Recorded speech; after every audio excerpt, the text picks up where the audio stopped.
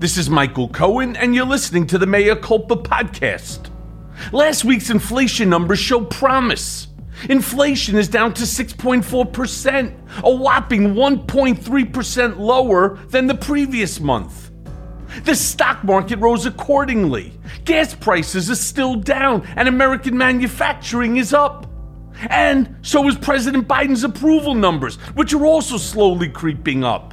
So, the president should be riding high. He should be taking his classic Corvette out of the garage and around the neighborhood for a victory lap. But that's not what happened. Attorney General Merrick Garland has now appointed a special counsel to review President Biden's handling of classified records after leaving the Obama White House back in 2017. Garland has asked former federal prosecutor and one-time Trump DOJ official Robert Hur to handle this investigation. Classified documents from the Obama administration were found by Biden attorneys in 2 locations: Mr. Biden's private office he used after he left the vice presidency and President Biden's home in Delaware. Okay. Classified material next to your Corvette?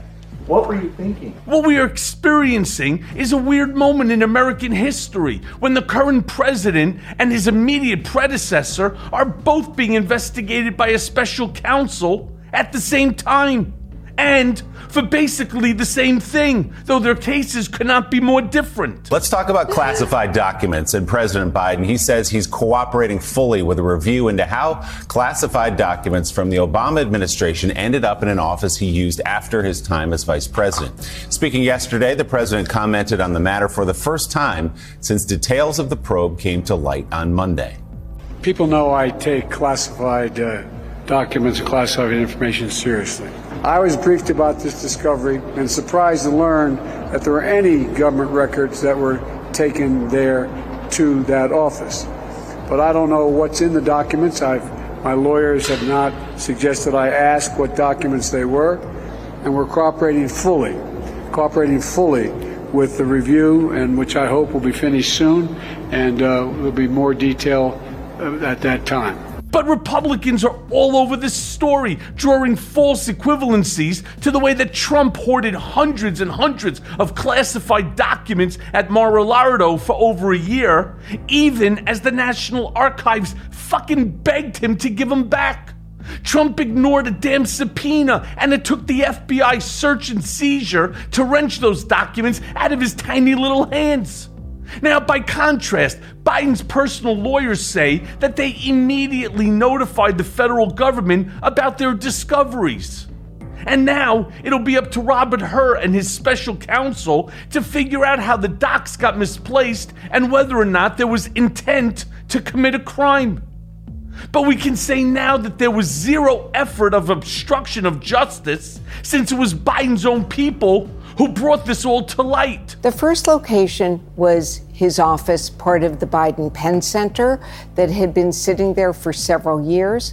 These boxes were locked up. My understanding is 99% of what was in that office was personal. It included things like the burial arrangement documents for Beau Biden's funeral, boxes of condolence letters that had been sent to him as vice president. And that's why his personal lawyer was going through it, because they thought it was all personal and confidential. And then that lawyer gets to a box, he opens it up, there's a folder marked VP Personal, not unimportant. He opens that up, it says classified, he closes it again, and he calls the White House counsel. He says, Houston, we have a problem. They say, call the National Archives. The fact that Biden had various classified documents improperly stored in strange locations like his garage shows just how irresponsible national secrets are sometimes handled when a presidential administration leaves the White House in a rush. And I'm not sure who's keeping track, but when the government doesn't know where the top secret documents have wandered off to, well, maybe it's time to change the fucking system. Good afternoon. I'm here today to announce the appointment of Robert Hur as a special counsel pursuant to Department of Justice regulations governing such matters. In keeping with those regulations, I have today notified the designated members of each House of Congress of the appointment. I'm joined today by John Lausch, the U.S. Attorney for the Northern District of Illinois, who conducted the initial investigation into the matter that I will describe today. On the evening of November 4th, 2022, the National Archives Office of Inspector General contacted a prosecutor at the Department of Justice. It informed him that the White House had notified the archives that documents bearing classification markings were identified at the office of the Penn Biden Center for Diplomacy and Global Engagement, located in Washington, D.C. We can only hope that President Biden doesn't come to regret choosing Merrick Garland as his Attorney General before it's all said and done. Now, I'm supposing that Garland would have already been fired if Biden didn't approve of the work that he's doing, but I personally would be mad as hell. I mean, Garland knew for months that Trump was in possession of these stolen classified documents. And it took 2 whole fucking years for Garland to appoint a special counsel to investigate Trump. And then just 2 short months to appoint one for Biden. I mean, no matter how you cut it, in this tale of 2 presidents, the inequity is staggering. Now, obviously, this is not great for Biden, and he shouldn't have had those documents. Although, personally, I feel like finding a small number of classified documents at someone's home or office is not a big deal, as long as they give them back, which is true for Trump, too.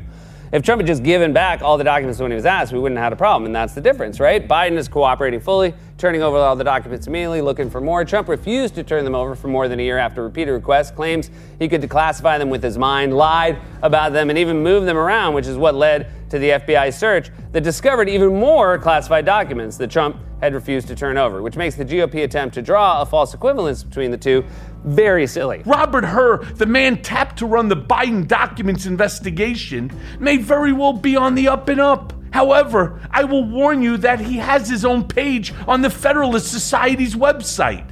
And more importantly, he's a Trump appointee, serving as Maryland's U.S. attorney from 2018 until he resigned in 2021. And according to an online biography, Hur served on the governor's Gangs and Violent Criminal Council during that time, and he also led an effort to investigate hate crimes against Asian Americans during the COVID-19 pandemic.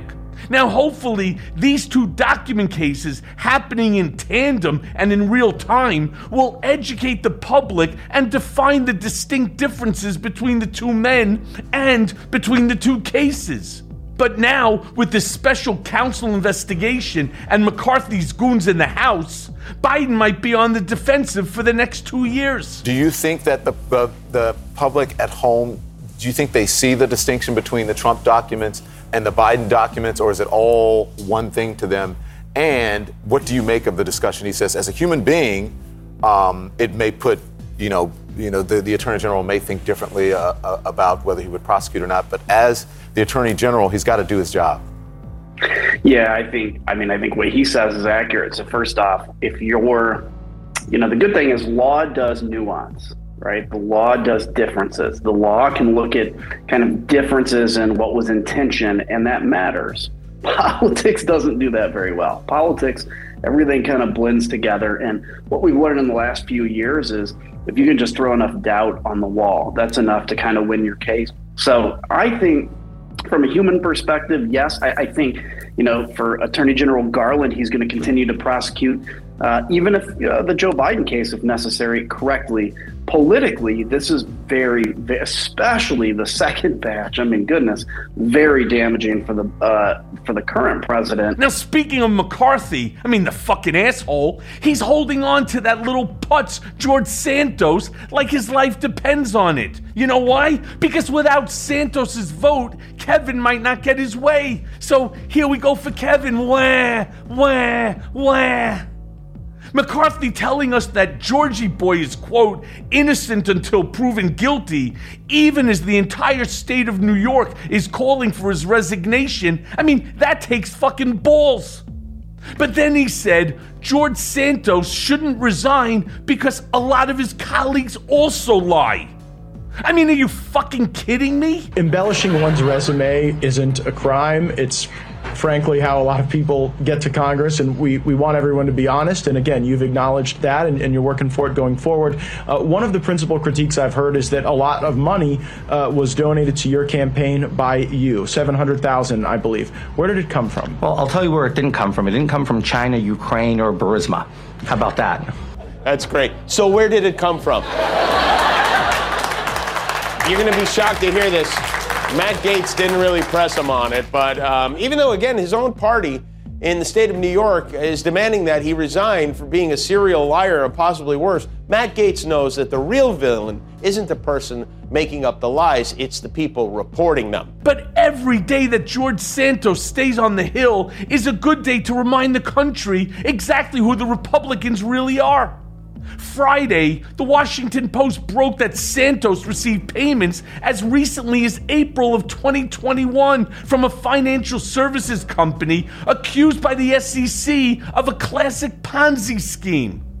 So don't get it twisted. Santos isn't some brave anti-establishment truth teller, as some would like you to believe. No, he's just like Kevin fucking McCarthy. He's just a piece of shit. Speaker McCarthy says, well, a lot of folks here in Congress have fabricated part of their resume, and Santos will have to build the trust of voters, and he says that Santos will get some committee assignments, not the top ones. Oh, God. Kevin's a piece of and let's just be honest about this, because he will say whatever he needs to say to stay in power. I'm not even saying that gratuitously to be mean to him. It's just a fact. Okay, so a lot is happening in Trump land, and I'm going to try to go through it in short order. The special grand jury has finished its work in Atlanta, and they are recommending charges be filed against Trump and his merry band of traitors who tried to overturn the Georgia election results. Now, District Attorney Fani Willis will go to a regular grand jury to seek indictments, which, in my opinion, it's fucking awesome. Andrew Weissman, let me bring you in. I want to show you some of what Fani Willis had to say about not treating different targets of an investigation differently. Let me play this. If you are a member of a gang and you're committing a crime in my community, I am going to make sure that you are held responsible to the full extent of the law. People also seem to think that in society that there are certain people that are immune from prosecution. If you are a celebrity, if you are a high-ranking public official, I guess that there is something strange with me. Lady Justice is actually blind. This is the reality. Early last week, Trump Organization Alan Weisselberg, CFO, was sent to Rikers Island for 5 months. And then, on Friday, the shit keeps happening, the Trump Organization was fined $1.6 million after being convicted of running a 15-year, that's right, 15-year tax fraud scheme, according to the Associated Press. Company subsidiaries like Trump Corp and Trump Payroll Corp were convicted last year of 17 counts, including criminal tax fraud, conspiracy, and falsifying business records. Friday's sentencing by a New York judge does not directly impact Donald, who, by the way, was at the helm for most of the time that the fraud was going on. The real estate business is not at risk of being dismantled because there is no mechanism under the law to dissolve the company, Kara Skinnell said on CNN. However, a felony conviction could impact Trump Organization's reputation. You think? As well as their ability to do business or obtain loans or contracts. So, to recap, the accountant gets a little prison time, no time for the boss, and a $1.6 million penalty for a multi-billion-dollar company. That doesn't sound like justice to me, and I'm sure it doesn't sound like it to you. It just sounds like some rich motherfucking white privilege shit to me. The profile brings to light several details, including Kelly's role behind Trump's pivot from trying to provoke North Korean leader Kim Jong-un to befriending him. It reads in part this: Kelly told the president that engaging with Kim could prove once and for all that he was the greatest salesman in the world. In one-on-one conversations, Kelly tried to gently nudge Trump away from his incendiary language toward North Korea, telling him that he could unintentionally set off a conflict if his language was misread. "You're pushing him to prove he's a man," Kelly said to Trump. "If you push him into a corner, he may strike out."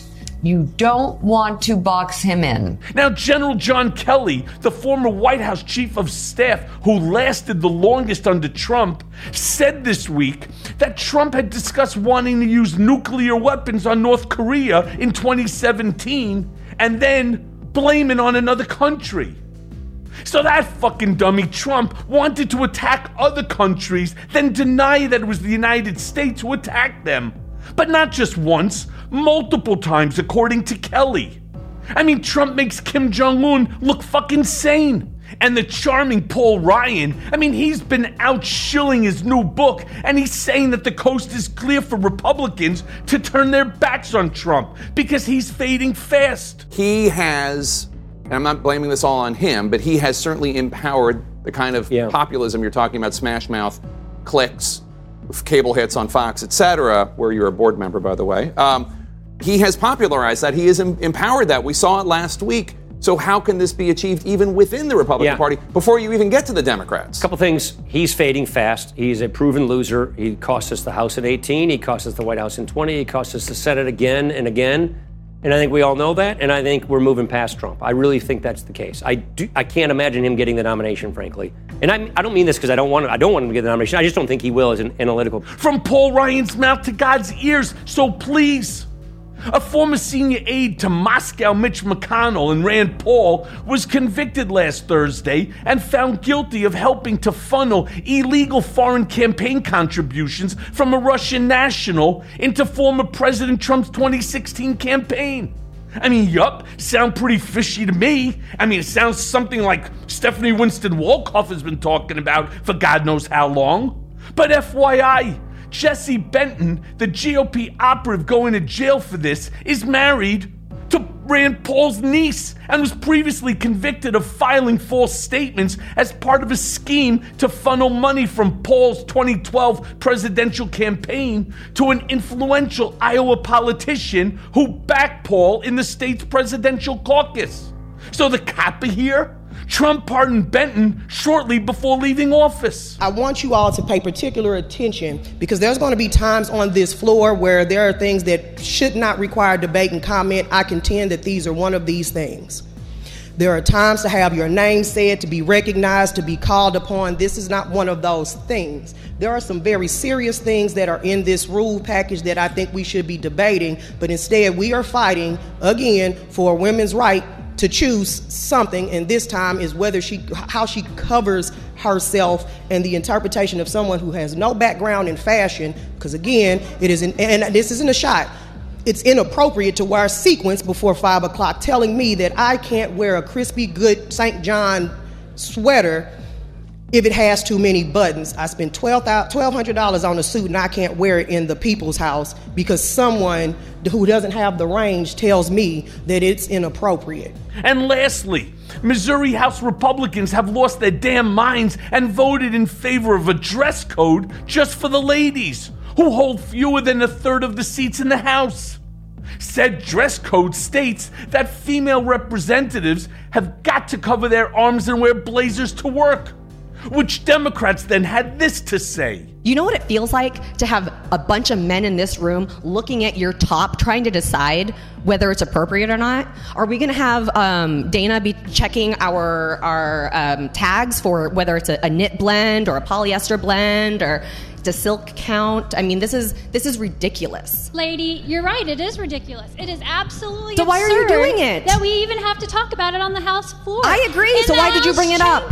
Why should we talk about something like this? It is absolutely ridiculous. You brought this to the floor, lady. You tell me. You would think that all you would have to do is say, dress professionally, and women could handle it.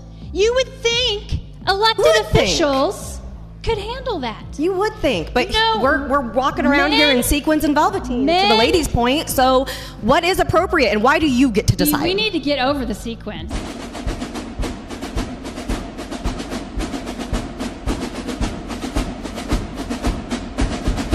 And now for the main event. I'm always happy to welcome our next guest, the legendary David Corn. Korn, a veteran Washington journalist, is the bureau chief of Mother Jones and an on-air analyst for MSNBC. Korn and Michael Isikoff co-authored a book called Russian Roulette, the inside story of Putin's war on America and the election of Donald Trump. He's also the author of 4 New York Times best-selling books and was the longtime Washington editor for The Nation. So check out his twice-weekly newsletter called Our Land that covers the news of the day and delivers his no-bullshit analysis on everything from DC politics to entertainment. Korn has been published too many times to name, but his latest bestseller, American Psychosis, a historical investigation of how the Republican Party went crazy, is an absolute must-read for anyone interested in history and setting the record straight. So let's go now to that conversation. Okay, so David, welcome back to the show. And look, I'm sure that you've been keeping close tabs on what's going on, especially in the House of Representatives, since Kevin McCarthy barely made it to Speaker. And now we're hearing the news that there are 3 pages of shadow agreements that McCarthy made with the terrorists in his party.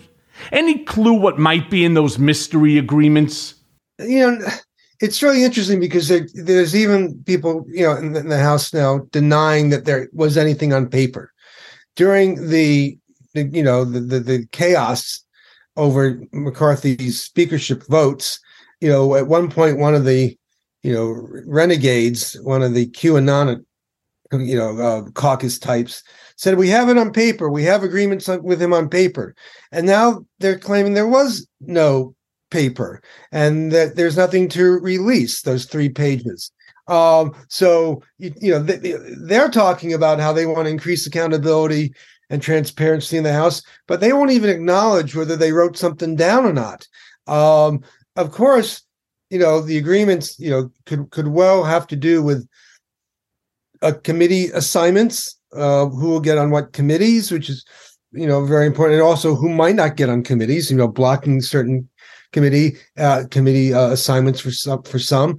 It could have to do with causing a government shutdown, or even worse, triggering the U.S. government to default on its debt by not raising the debt ceiling to pay for bills that have already been assumed by past Congresses. So I think it could be a lot of these different things, but it's just a funny. Just adding, not but funny in that absurd, surrealist way that we see with Republicans these days, that they won't even, acknowledge whether there was a deal or not. And it also means if there's no, if there is no acknowledgement that there is a deal on paper, that it'd be easier for McCarthy, to renege on it at some point in time. Does anyone believe that it's beyond McCarthy that he would say things to win the speakership vote that he might not stick to down the road? I mean, right? So, yeah, absolutely. We've got a very different kind of sponsor for this episode, The Jordan Harbinger Show, a podcast you should definitely check out since you're a fan of high-quality, fascinating podcasts hosted by interesting people.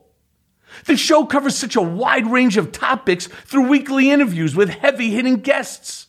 And there are a ton of episodes you'll find interesting since you're a fan of this show, so I'd recommend our listeners check it out. I also recommend our listeners check out Jordan's conversations with Michael McFaul about what it's like to stand up to Putin and Oliver Bullock. He talks about why thieves and crooks run the world, both amazing episodes. There's an episode for everyone, though, no matter what you're into. The show covers stories like how a professional art forger somehow made millions of dollars while being chased by the feds and the mafia. Jordan's also done an episode all about birth control and how it can alter the partners we pick and how going on or off the pill can change elements of our personalities. The podcast covers a lot, but one constant is his ability to pull useful pieces of advice from his guests. I promise you'll find something useful that you can apply to your own life, whether it's an actionable routine change that boosts your productivity or just a slight mindset tweak that changes how you see the world. We really enjoy the show, and we think you will as well. There's just so much here. So check out jordanharbinger.com/start for some episode recommendations, or search for The Jordan Harbinger Show. That's HARB as in boy, IN as in Nancy, GER on Apple Podcasts, Spotify, or wherever you listen to podcasts. But, one of the things that we're all hearing, and it's funny that they would say, well, it does exist, it doesn't exist. The thing that I found the most interesting and perplexing at the same time is that only some of the House Republicans have seen this document. Now, others, of course, refuse to talk about it, and that's fine. They can say, this is House business. I don't discuss House business. But there are a whole slew of Republicans right now that say, we don't even know what you're talking about. We've heard about the document, but we haven't received it, which I find very disturbing in the fact that under McCarthy's lead, and if he wants to be an effective speaker, and interestingly enough, I want McCarthy to be a successful speaker. I do, despite being a lifelong Democrat. I want every single one of these people to do what they're required to do, and that's to legislate. Because what I know that's going to happen over the course of the next 2 years, it's going to basically be nothing but obstructionists by this Freedom Caucus, this rebellious Freedom Caucus that made deals with McCarthy so that McCarthy could ultimately become speaker. But one of the things that they put in was the fact that they could as swiftly take away the gavel from him, despite how hard it was for him to ultimately get it. Dangerous. Yeah. But McCarthy, I mean, I think if you look up the word craven in the dictionary, you'd see a picture of Kevin McCarthy. He basically gave away everything. He took no hard stands. This, and it's an interesting dynamic. It's like game theory, Michael, that you had 21 Republicans, a tenth of the Republican caucus, who were committed to destruction, to chaos. They were willing to blow everything up to get their way.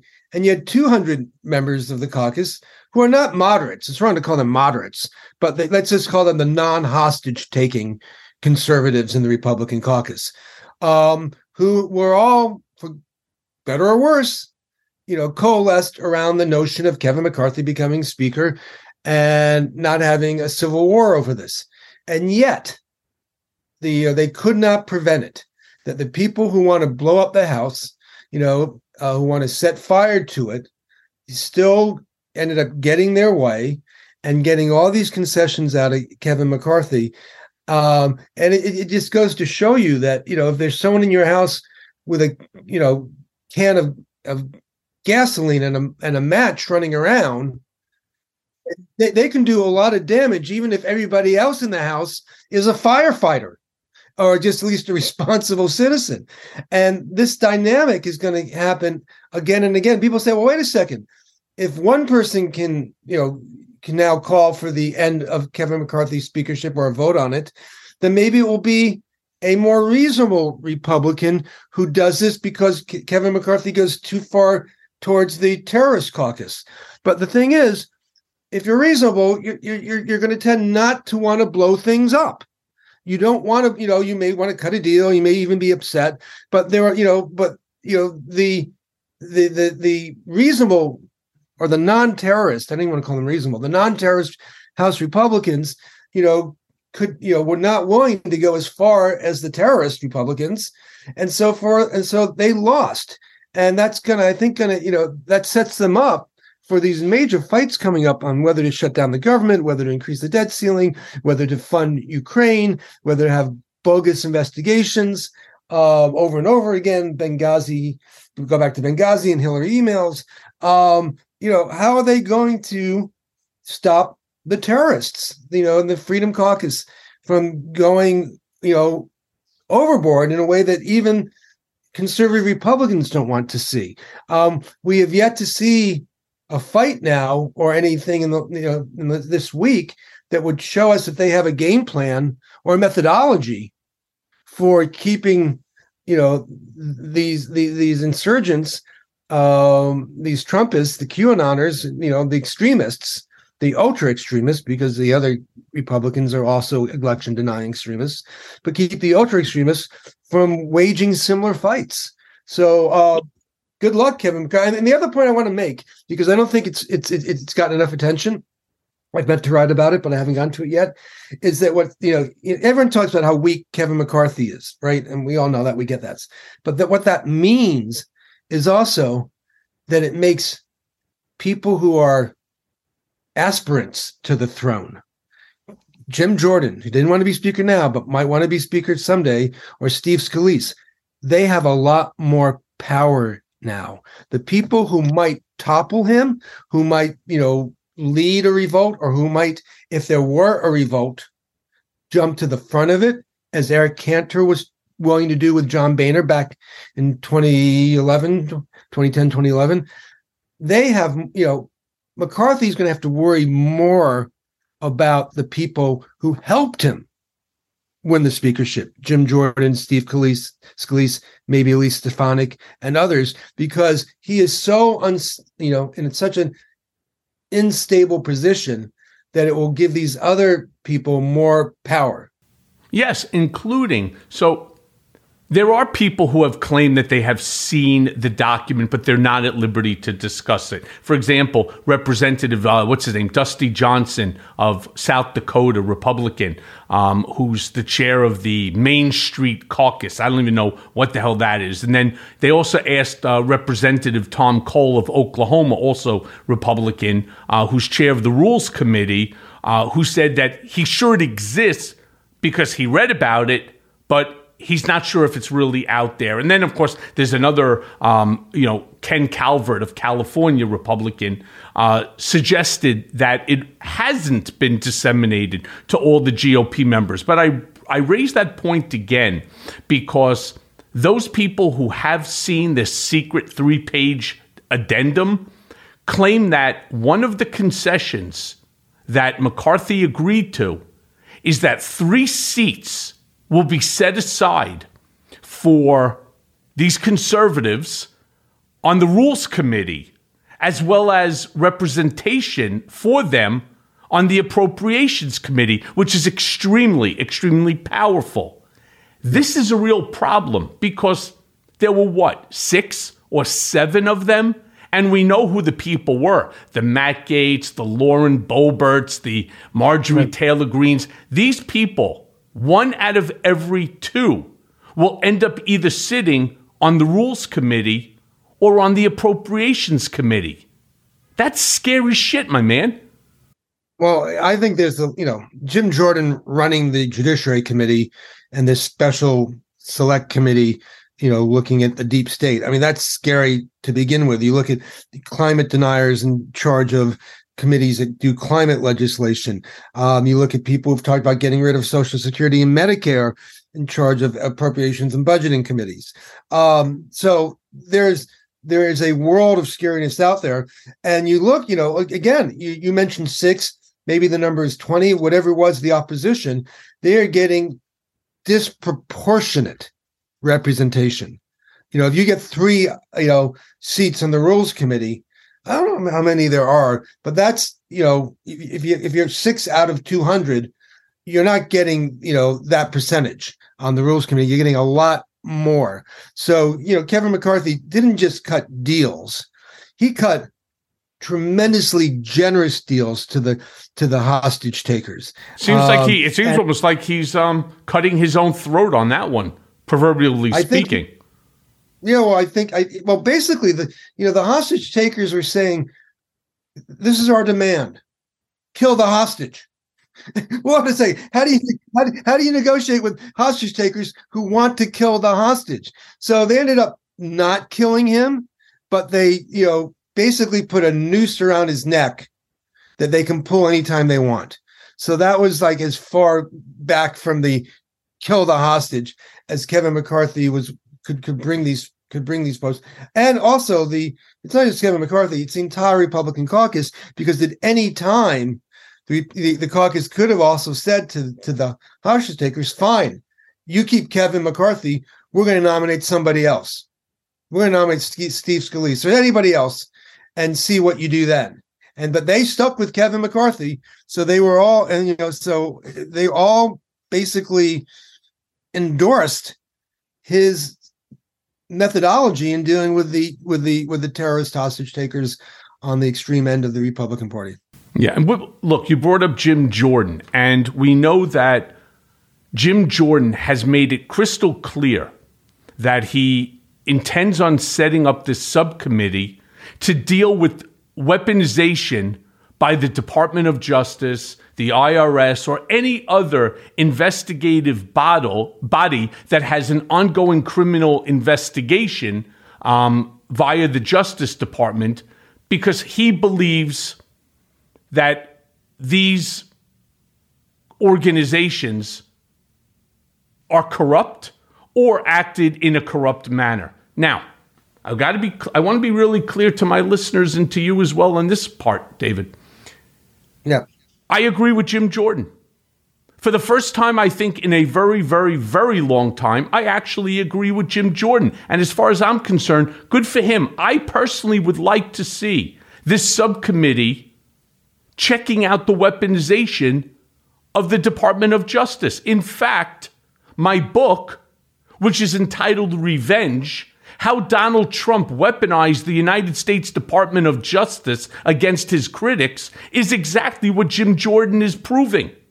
The fact that somebody like a Donald Trump, a wannabe autocrat, monarch, dictator, supreme leader, will bring into the fold a willing and complicit attorney general, in this case, Bill Barr, and who knows prior to Bill Barr, to weaponize the Justice Department, the IRS, as they did against me, James Comey, Andrew McCabe, right, to go after critics. So I agree with Jim Jordan. I only hope that the subcommittee is bipartisan and that they don't just look at what's going on currently right now, and we're going to get into all of that as well, but that they're not just looking at the way that the Biden administration or Merrick Garland have been investigating illegal acts by the former president and his administration and inner circle. I hope that they look at it in a wide expanse, which I don't have a lot of confidence in, but that's certainly my hope. Okay, what's the last line in The Sun Also Rises? A little literary pop quiz here. Isn't it pretty to think so? In the great Hemingway novel. That's the last line in it. And I agree with you. Listen, I'm a journalist. I've written about the deep state, the CIA, the FBI abuses for decades now. And if there, and I have nothing against oversight, transparency, and accountability of the national security state and law enforcement agencies. That, we always need more of that. I've noted time and time again that the intelligence committees on the House and Senate, both during Democratic administrations and Democratic Congresses and during Republican administrations and Republican Congresses, have been far too deferential to the intelligence services and haven't done enough oversight, haven't shared enough with the public about what is being done in our name. That is a good thing to think about and to pursue in the legislative body. But here comes one of the biggest buts of all time. But that isn't what Jim Jordan's interested in. He's not interested in how they screwed you, Michael. He's not interested in the IRS not auditing Donald Trump for 2 years, with the IRS commissioner being involved with Donald Trump properties. He has no interest in that. He's not interested in even looking at why the intelligence community did not catch the Russian attack on the 2016 election. He is interested in showing that there was no attack and that any talk of it was a hoax, and that the investigations, whether it be about Russia or about Mar-a-Lago or about overthrowing the election, are all part of a deep state conspiracy against Donald Trump that goes back to 2015 and 2016. That's all that he's interested in.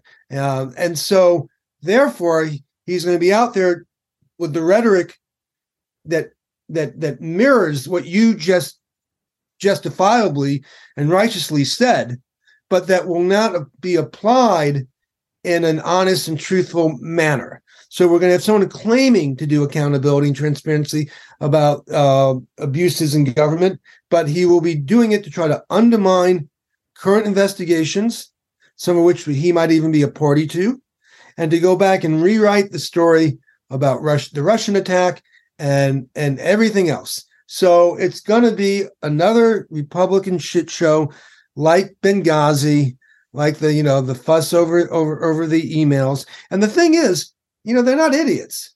They take things that are real. Benghazi was a real thing.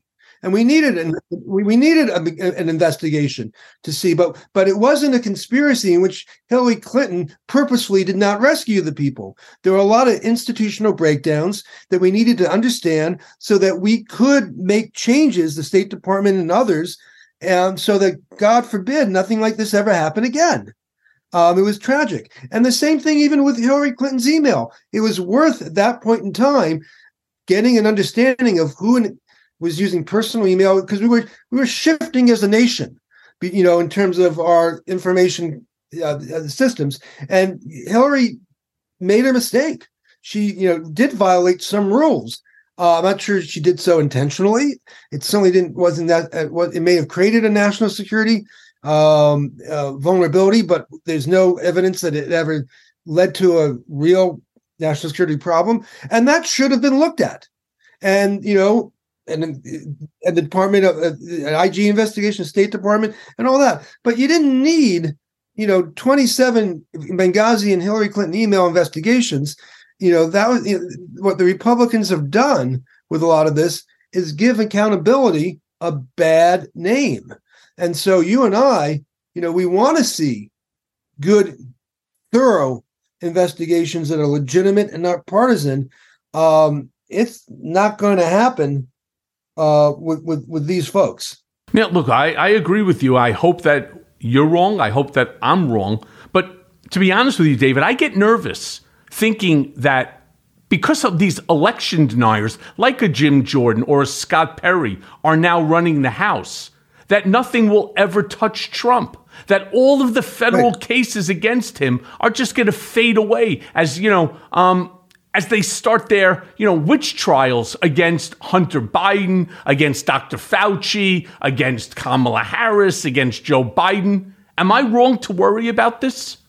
Oh, of course. No, you're not at all. I mean, they've already talked about impeaching the Secretary of Homeland Security, if not impeaching Kamala Harris and Joe Biden. And Steve Bannon was bragging months ago that he had the impeachment articles drawn up for Joe Biden. Dr. Fauci is they're out to crucify him. I mean, there's no other way to put it.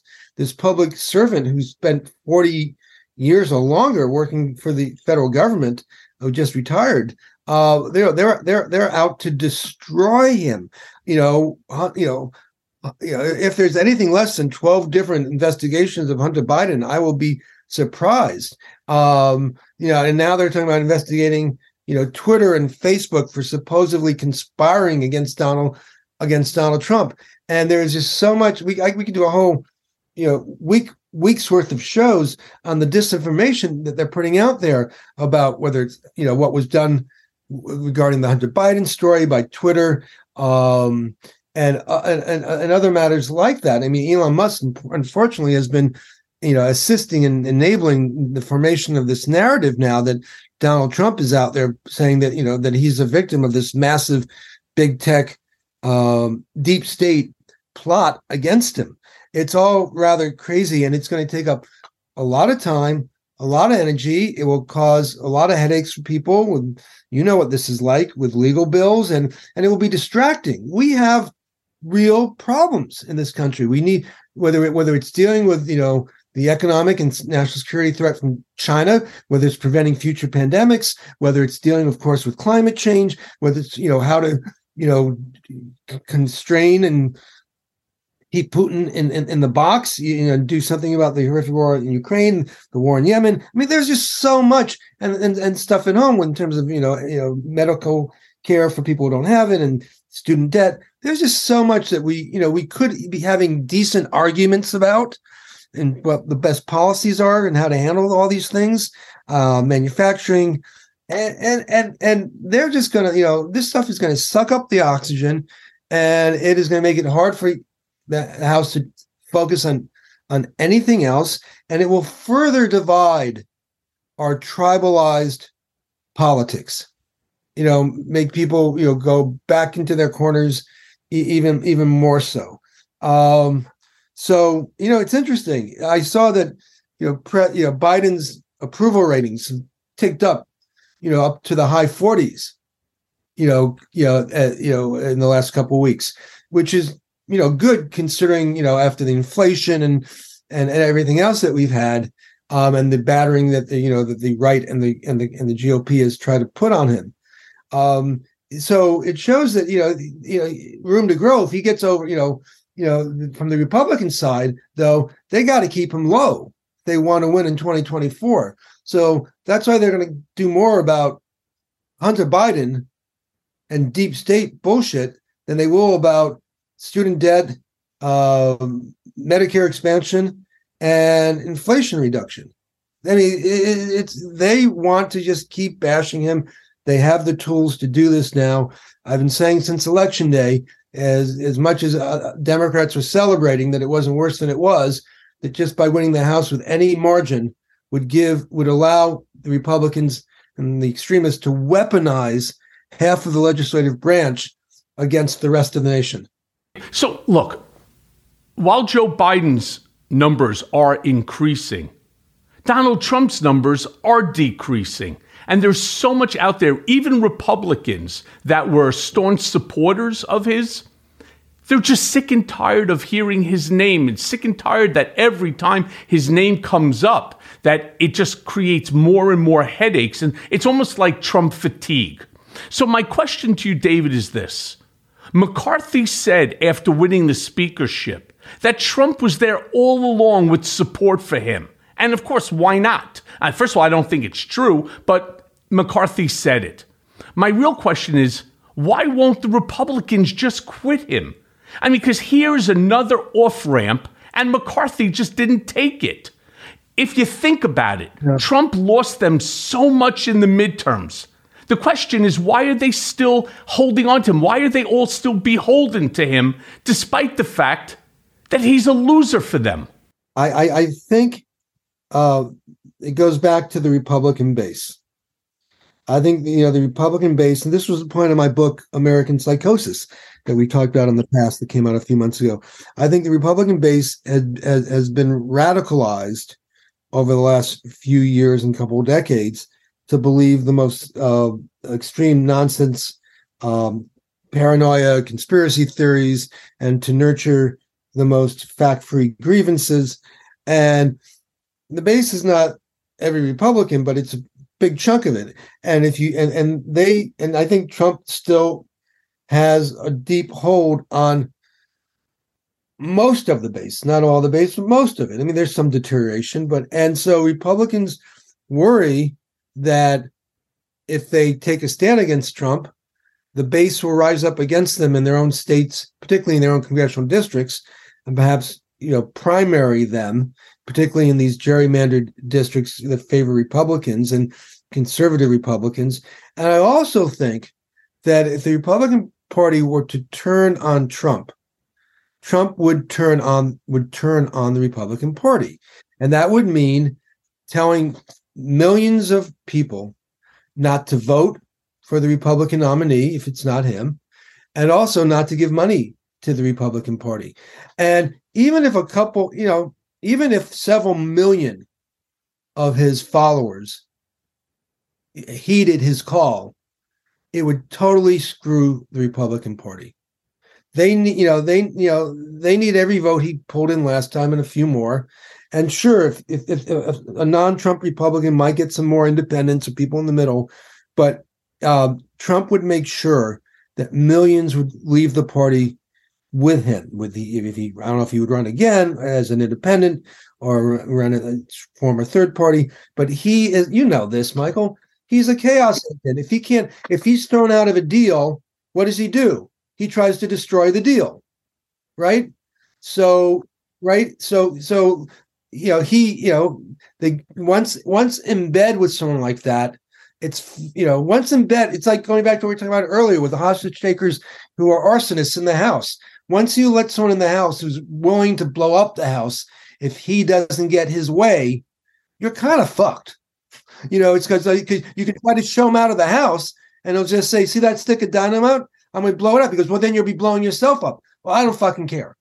But David, there's a mistake here that a lot of people are making in terms of these polls. And you know how I feel about polls, right? I think all of them are full of shit. I don't think there's really any significant value to them. However, every now and then you do come up with something that makes sense.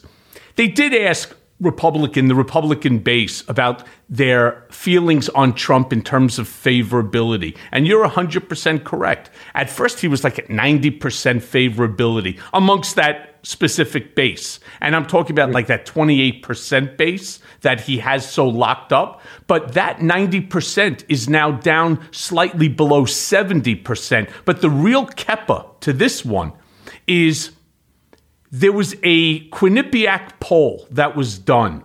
And again, I hate all of these polls, but it showed that Trump's biggest problem right now in 2023, as they're going to be entering into conversation about the 2024 election, is Florida Governor Ron DeSantis.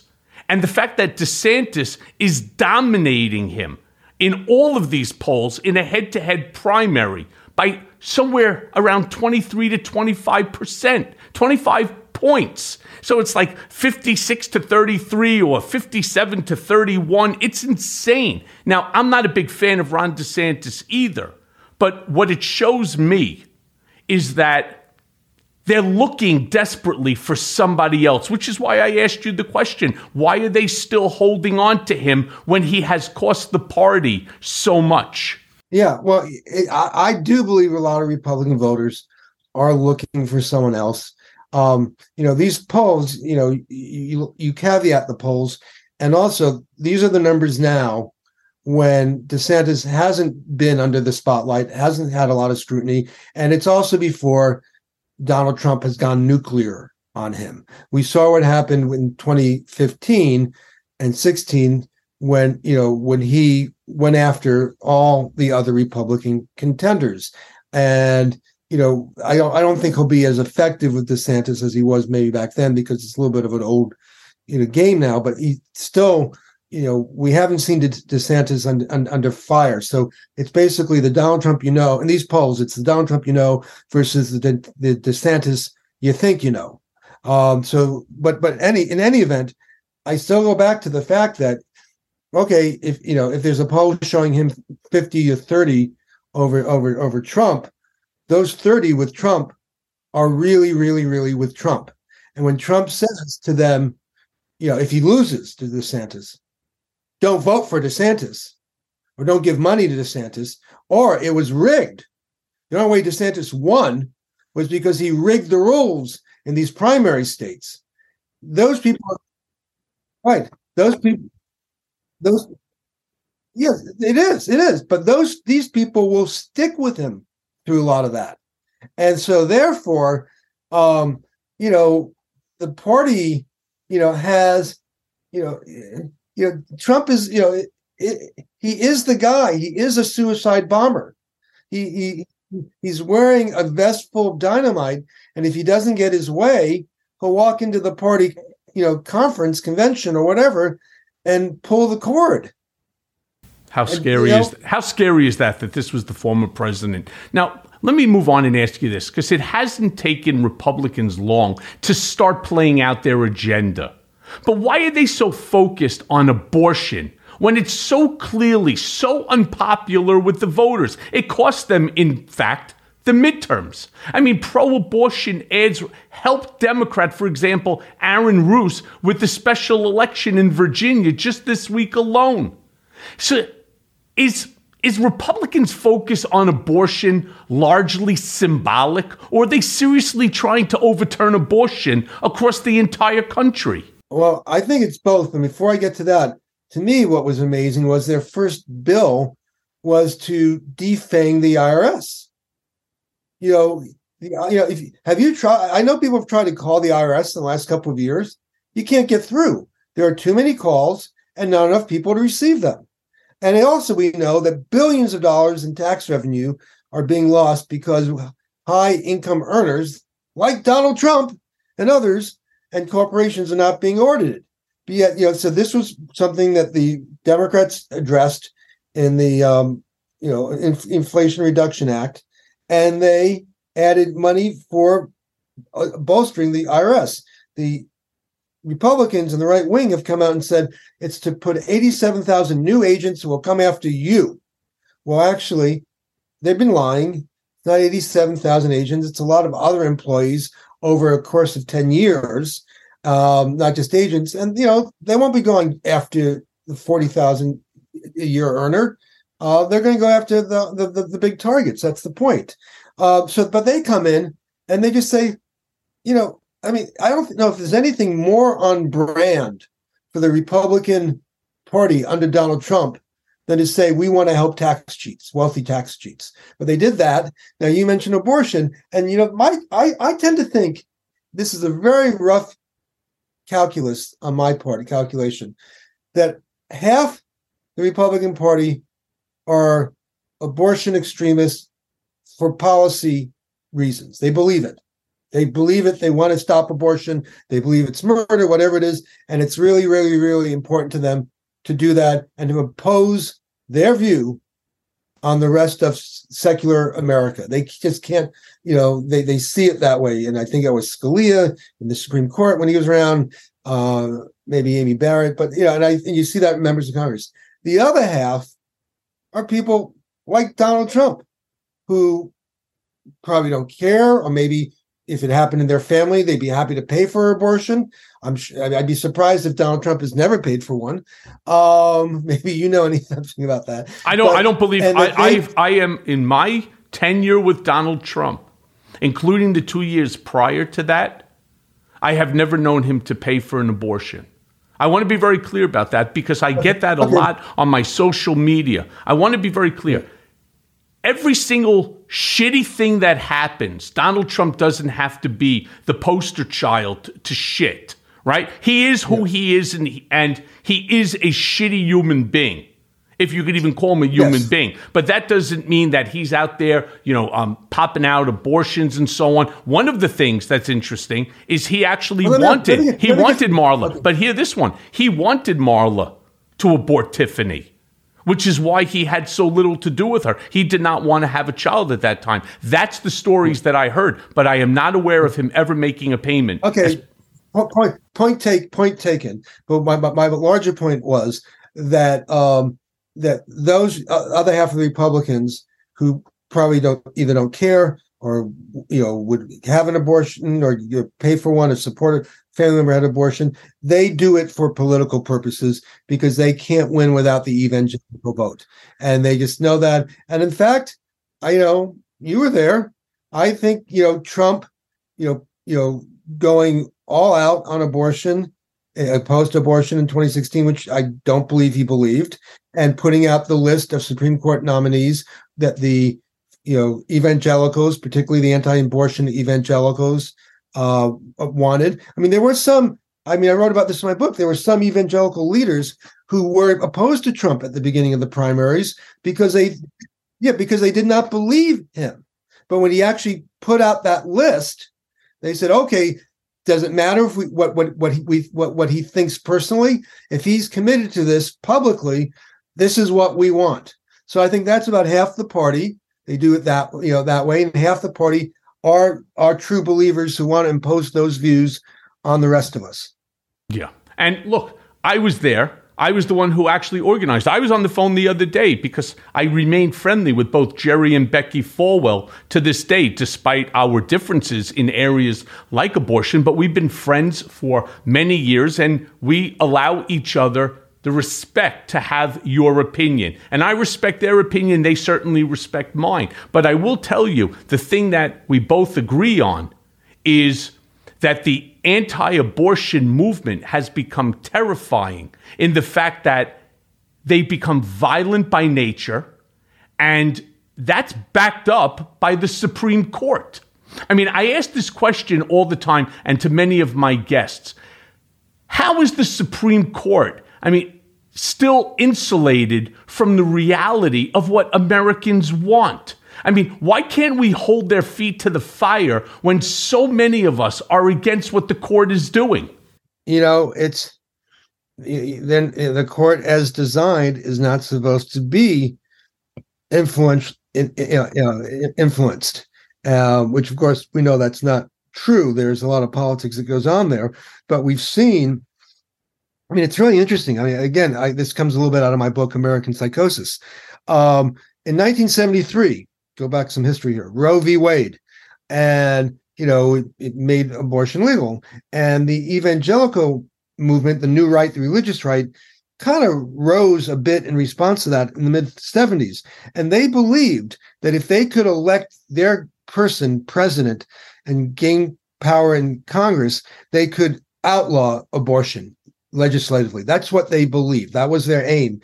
And lo and behold, they got Ronald Reagan elected president in 1980 with tremendous amount of evangelical support, and he was very supportive of the evangelical movement himself. So it all seemed to be working. And then Reagan, didn't press to outlaw abortion legislatively. He knew there weren't and his advisors knew there weren't the votes for this. There would never be the votes for this. It would ruin the Republican Party if they tried to do this. And so, he talked a good game and gave symbolic wins to the evangelicals and the anti-abortion movement, but he didn't move to outlaw it or outlaw pornography, something else they thought he would do. They really thought he would do this, Jerry Falwell Sr. and the others. And so their strategy shifted. They saw, well, if we can't do this with the president and Congress, how about the courts?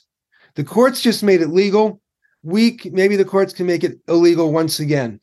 At least get rid of Roe v. Wade. And they started on a 40-year campaign to put conservatives on the court, and you can compare the conservative movement and the liberal movement, and how they spent money and how they strategized. And the right always cared more about the courts, particularly the Supreme Court. And it took them up until Donald Trump, with that list that we were just talking about, to finally succeed and get that supermajority where they can now, through the courts, fight to outlaw, or at least to protect laws that criminalize or severely limit abortion.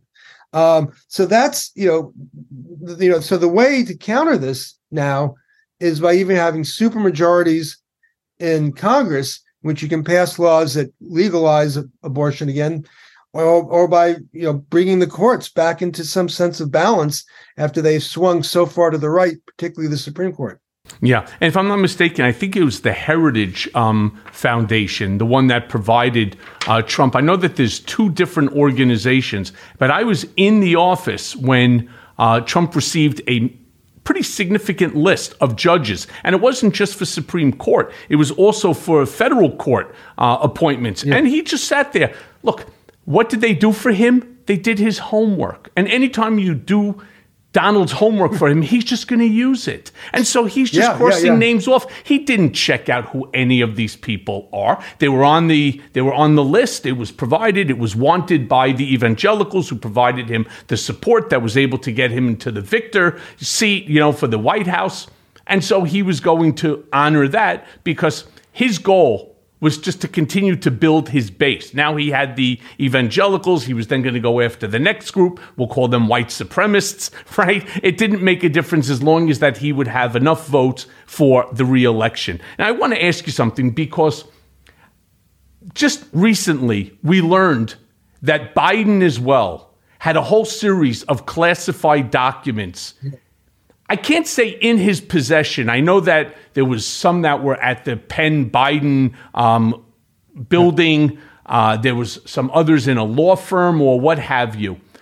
But this is and a there real. Were some they found just recently in a handful, in a garage in Delaware that were intermixed with personal items. So I want to bring up the question to you to ask you because so Biden has now returned these classified documents to NARA, to National Archives, and it seems, to have been an oversight. And I have my own opinion onto this. I think if anybody should be held accountable on both sides, I would say that it's NARA. And I don't understand when a president leaves the White House, Trump left with 33 boxes. Why not have somebody stand there, go through the boxes with a camera? There's nothing in there. It's not his dirty underwear or what have you. Nobody gives a shit. They get to check to see if there are documents that are in there. All right? Plain and simple. I don't understand what the hell these guys are doing. The problem, as far as I'm concerned, it's laziness on their behalf. But my real question to you is, it's just going to now bolster the Republicans that basically want to whitewash Trump's Mar-a-Lago theft. I mean, of course. Could it end up, do you think that this could end up keeping Trump from prosecution because Biden did it too? Yeah, I mean, we've already seen this happen in the last couple of days. Republicans saying, how come there's no FBI raid of the Biden properties? Well, because Biden gave them back and Trump wouldn't. That's why there's no raid. I mean, it's a pretty simple question. There were, we're talking about, last count, in the tens, not in the hundreds. And we also don't know what they were.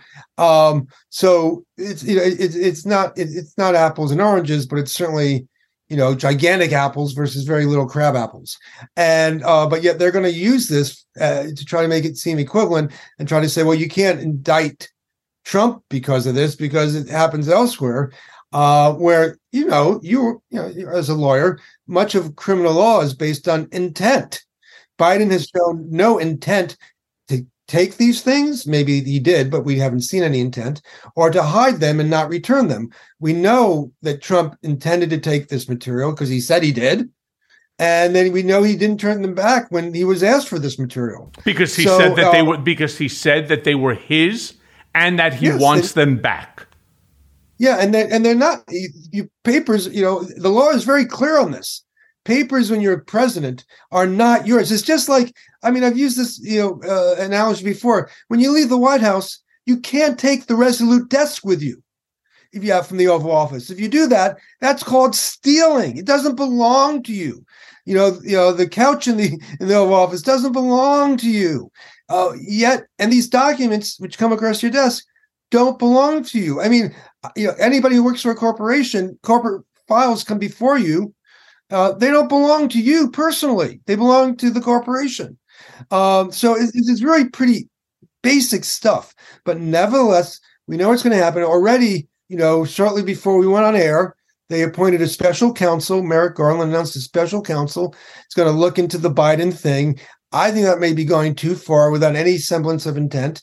But nevertheless, and we know how special counsels work. Sometimes they are, confined and do their job quickly. Sometimes they metamorphosize into giant other things. And of course, no matter what happens on the Biden front, the right is going to say, well, you're not doing what happened with Trump, or if Trump gets indicted, he should be indicted. I'm just hoping that this doesn't affect the decision made to prosecute Trump or Biden, that, that decision is rendered honestly. We have Jack Smith, who is the special counsel appointed by Merrick Garland, who's investigating Donald Trump. And for justice to work, he needs to look at the case and decide on the merits of the case, whether prosecution is warranted or not on all the other crap that's going to be happening around the Biden stuff. Right. And I believe that the special counsel, I think his name is Robert Hur, H-U-R. Yes. I think he was the one that Merrick Garland announced is going to be the special counsel in this matter. But, look, I stand in mixed company here because I could understand the Republicans' arguments. I could understand if Trump is going to be charged with taking the documents, and I know everybody keeps saying, yeah, but look at the number and the classification of the documents that were found, at this Biden Center in Pennsylvania versus at Mar-a-Lago. Even if there's one document that's sitting in Biden's home in Wilmington, that is an unsecured national security issue based upon a top secret document. And we've seen others like Reality Winner having one document and getting a 5-year sentence. Now, I'm certainly not looking to see Joe Biden get jammed up, but I really do believe that based upon the technological advancements that we have made over the last 50 plus years, the fact that somebody can walk out of the White House with 33 boxes, and now I'm referring to Trump, 33 boxes unchecked, just fuck it, put it onto Marine One, send it off to Air Force One, send it off to Mar-a-Lago, unpack it there, sit there and fight with him over these documents because you know that they're there, and then not do anything about it. I really hold whoever is in charge of NARA responsible. Do your fucking job, man. All right? Okay.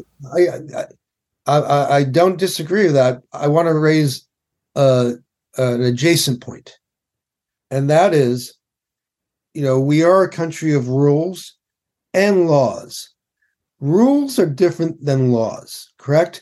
And there are all sorts of standards for government action that are not necessarily laws, or we haven't been enforced as laws because we haven't needed to. And so when you pass the Presidential Records Act and say these records have to stay here, you can't take them, the presumption is, of course, the president or next president is going to abide by that. Who would accept? Right. Who would accept anything less? Right. Less. Yeah, that's it's like the ethics regulations that govern people in the White House. If you have a conflict in your stock portfolio, you're supposed to work with the ethics experts in the White House to get rid of that conflict. If you don't go to jail. It was just always assumed, here are the rules, you will live by these rules. But yet we saw with Jared and others that they just said, screw it, we're not going to bother with this. You can't lock us up. And so, your point about looking at those 33 boxes, is valid, and obviously they should have been looked at. But, I also wondered to what degree whether NARA had just assumed that people work for the President of the United States. When they pack up his material, they know you put this document here and that document there. And certainly but it doesn't surprise me, particularly in the Biden case, given the flow of documents and having worked at presidential archives for research and all this stuff, I know I've seen documents misplaced. And I know people have often found classified documents while researching books and things that they shouldn't have found. It's only because there are millions and millions of pages of documents. And even if you get 0.1% of these wrong, you're still talking about thousands of documents being mishandled, misplaced. So it doesn't surprise me that, if they're packing up a vice president's office and there's a document that's been misplaced in his office by somebody, that it ends up in a file that goes off where it shouldn't go off to. This is why it'd be good to know what, to get a sense of what these documents were, whether there was any reason for him to take them and hold on to them inappropriately. We know with Trump that he's told us that he took these documents on purpose. It wasn't like, oh, I'm sorry, documents get mixed up in things. No, these are mine. So, there's still a lot more to know about the Biden situation. And I would bet, knowing people, I've known people who worked at the National Archives for many years now, that in coming transitions, there could be a lot more rules and input and oversight about document handling. Well, I think at the end of the day, this is on narrow as far as I'm concerned, and the people that work there, and they need to get their shit together. That's what they're getting paid to do. So the fact that, 44 USC, I think it's section 22, says that the president will turn over the documents which belong to the American people, that's great. They're still getting paid a salary to ensure that all the records during the presidential administration is being placed into their care and custody. And that's just how I feel. But I just want to jump into going back to January 6th for a second, because obviously the final January 6th committee report came out. And I feel that we haven't heard enough about it, despite, it was all over television, right? And I wonder if there are revelations that the public has missed because of the change in the leadership in the House. What will the report end up? Do you think it'll have a lot of impact on, say, 2024? And also, DOJ's special counsel Jack Smith is on the case. But can the House, now that it's changed, can they somehow shut down the results of the investigation? And lastly, there's Rudy Giuliani has just been subpoenaed, right? That's a start. What do you think that they do with him?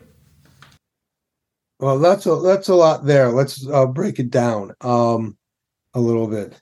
I think the January 6th report was not about changing minds, but I think it was about reaffirming the narrative and the basics of the narrative that, Trump, lied repeatedly, pushed the big lie publicly, and that behind the scenes engaged in multiple, not one or two, but multiple plots to overturn the election and incited the riot through his actions, public actions.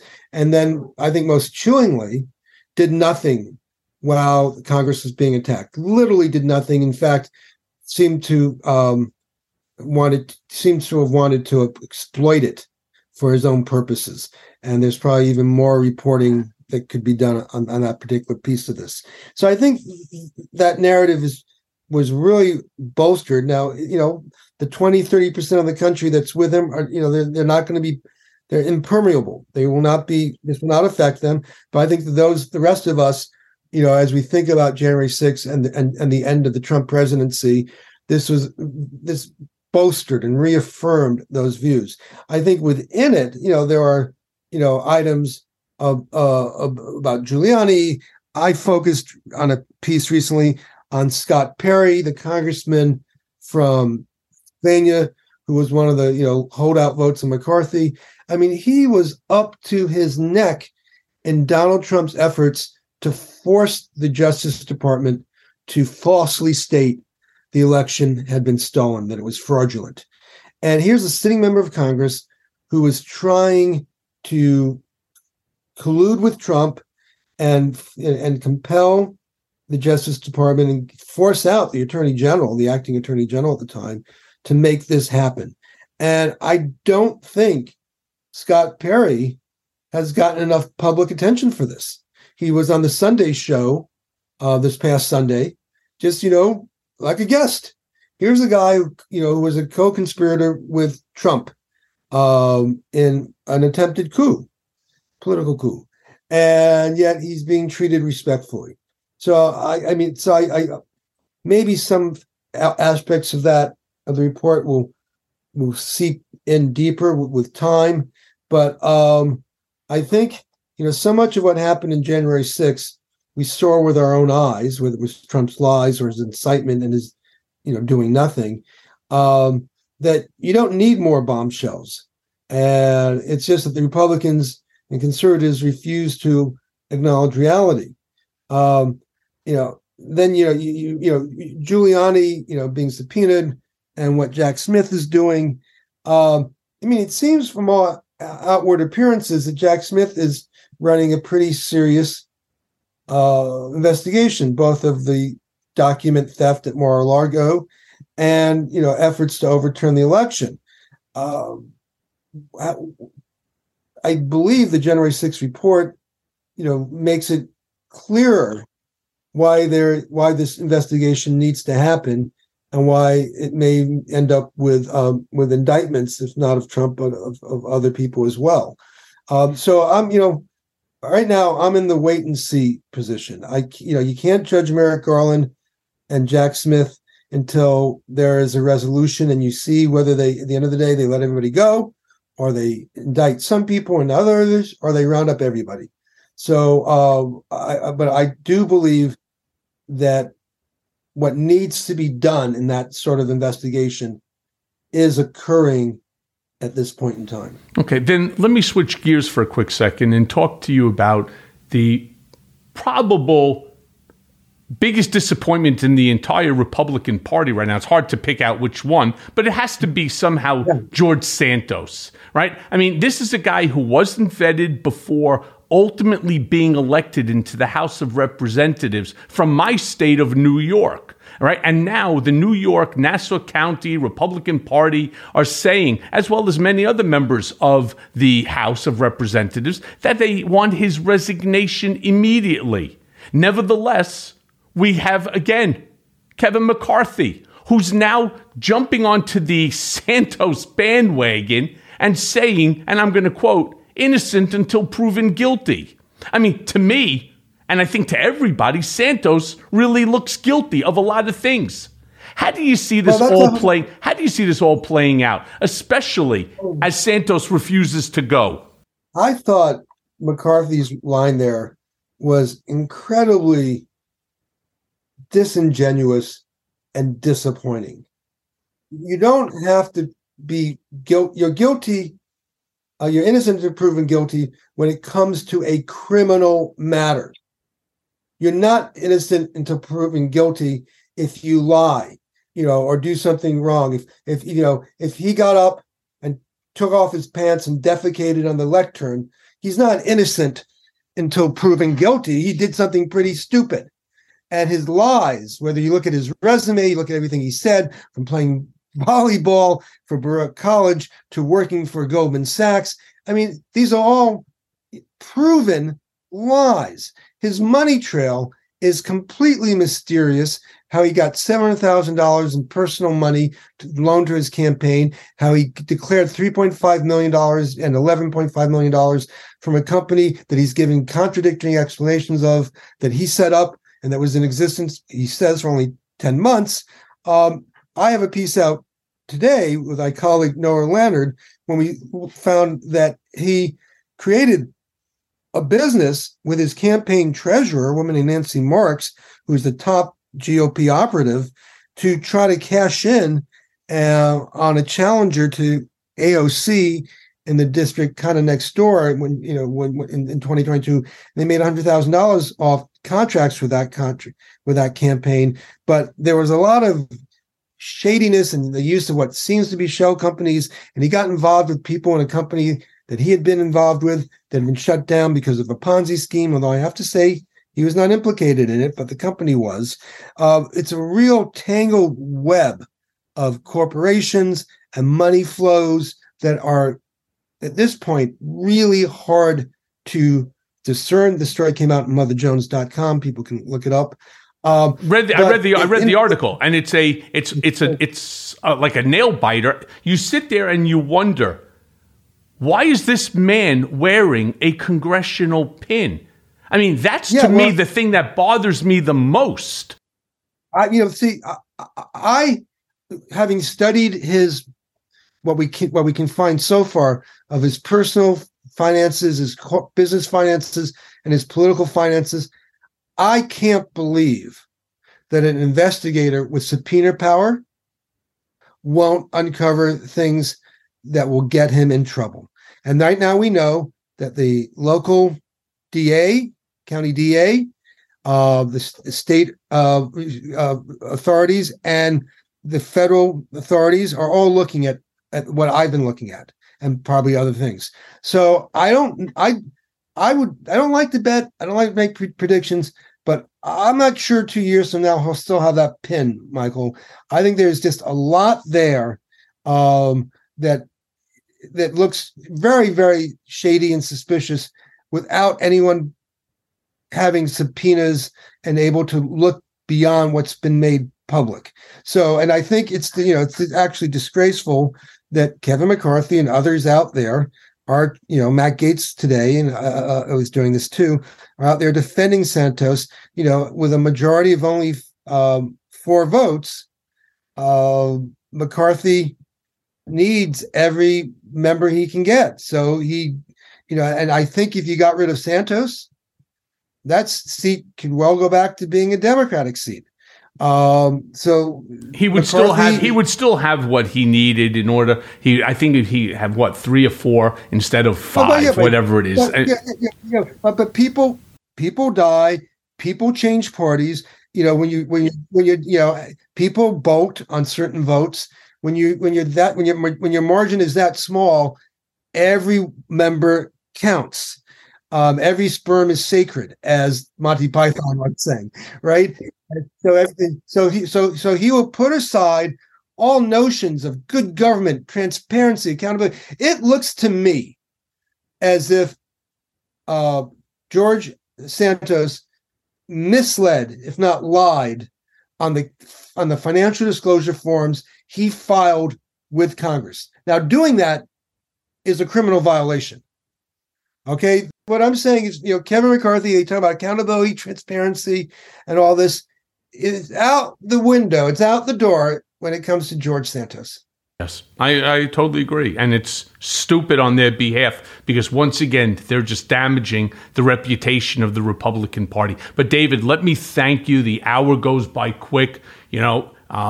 I'm honored to have you back. Bureau Chief Mother Jones, love the articles. I recommend every one of my listeners to check it out, to check out David on Twitter, on his Facebook, whatever it might be, because your writing, I have to say, your writing is fantastic, including your book, American Psychosis. Thanks. And let me just tell people, because I didn't mention it earlier, that I have a newsletter called Our Land.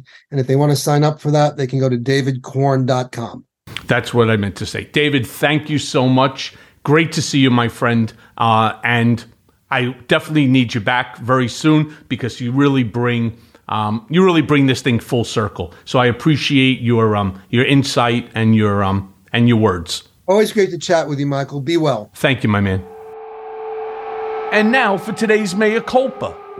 Unless you've been in solitary confinement with absolutely no access to the news, you've heard more than you ever wanted to know about Prince Harry's frozen pecker and how everyone hates Meghan. To be honest with you, I feel sorry for these two.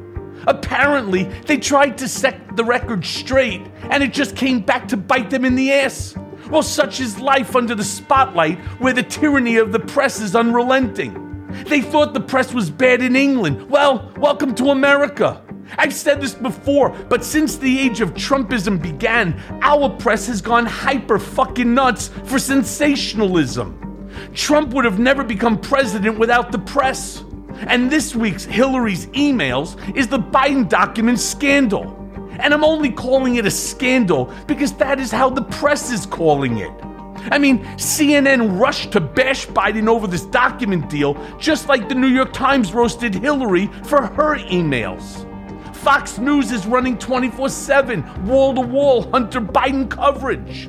Now, despite Hunter Biden being a relatively low-key guy, who has not been charged with a crime, by the way, and is not employed by the government in any capacity, hint, hint, Javanka. But Fox wants to know, have you seen Hunter's dick pics? The media is running this country off the rails with bullshit coverage of non-existent problems, like the war on Christmas or the ban on gas stoves. Now, why, you might ask, are Republicans going apeshit over the gas stove issue that just isn't real? Because it's today's red meat, culture war fetish without a cause. Now, according to the New York Times, regulators have no plan to ban gas stoves, but Republicans are slamming the Consumer Product Safety Commission for announcing that it will examine the health impacts of the appliances. I mean, seriously, Jesus fucking Christ on a cracker. When does it all end? Ron DeSantis has spent the last few weeks trying to make a meal out of this thin little crap. I mean, despite the fact that Florida is a state with a relatively low, really low number of gas stoves compared to the rest of the country, nevertheless, DeSantis is mad as hell about it, and he's not going to take it anymore. I mean, talk about a fucking showboater who just wants to keep his big fat fucking face in the news. I mean, period, end of story. That's what he wants. So don't worry about your gas stove. It's not going anywhere anytime soon. But then there's, of course, good old drunken Ronnie Jackson who tweeted out, he'll never give up his gas stove. They can pry it from his cold, dead hands. Come and take it. Written in all caps. And here's a new website for your entertainment. And it's called SaveTheStove.com. Seriously, again, what the fuck? But it reminds me of the old joke. Is your refrigerator running? Then you better go catch it. Another sad, ironic story is that of Diamond of the Trump circus duo Diamond and Silk. After years of being anti-vax cheerleaders, Diamond unfortunately passed away of COVID. It's tragic, but nevertheless it's predictable. And I have to say, I'm actually the one who found Lynette, and my heart goes out. She was really a wonderful person. However, we disagreed on just so much, including her decision to stay with Trump after I explained to her that the guy is just a fucking racist. But I can go on forever, though I won't. Now I'm gonna move on to something that also happened, like Herman Cain. Diamond sold her soul to Trump and then died before she could redeem it. And just seconds after poor Lisa Marie Presley died, the anti-vaxxers were all over the news asking, and I quote, how many more of these premature deaths have to happen before people start to question what the cause is? The woman died of a genetic heart failure, but why focus on the facts when you can revel in a lie? And at the end of the day, the truth is all that matters. The truth is all that we have, and it's all that we should want. And as always, thanks for listening. Mea Culpa is brought to you by Audio Up, Midas Touch, and LSJ Media. Written by Jimmy Jelinek and Paula Killen. Our editor and managing producer is Lisa Orkin. Our executive producers are Jared Gustad, Jimmy Jelinek, and myself, Michael Cohen, along with Phil Alberstadt. It may be a new day politically, but nowadays the landscape is more confusing than ever. Donald Trump may have lost the battle for the presidency, but in many ways, Trumpism is still winning the war on the state and local level. Mea Culpa is here to help guide you through the wilderness and keep you informed. And let's face it, we all want Trump, Rudy, and the rest of these seditious traitors to see justice. And folks, I promise you, it's coming. So stay tuned as I guide you through the twists and turns of the criminal process that will ultimately see them behind bars. Mea Culpa, nothing but the truth.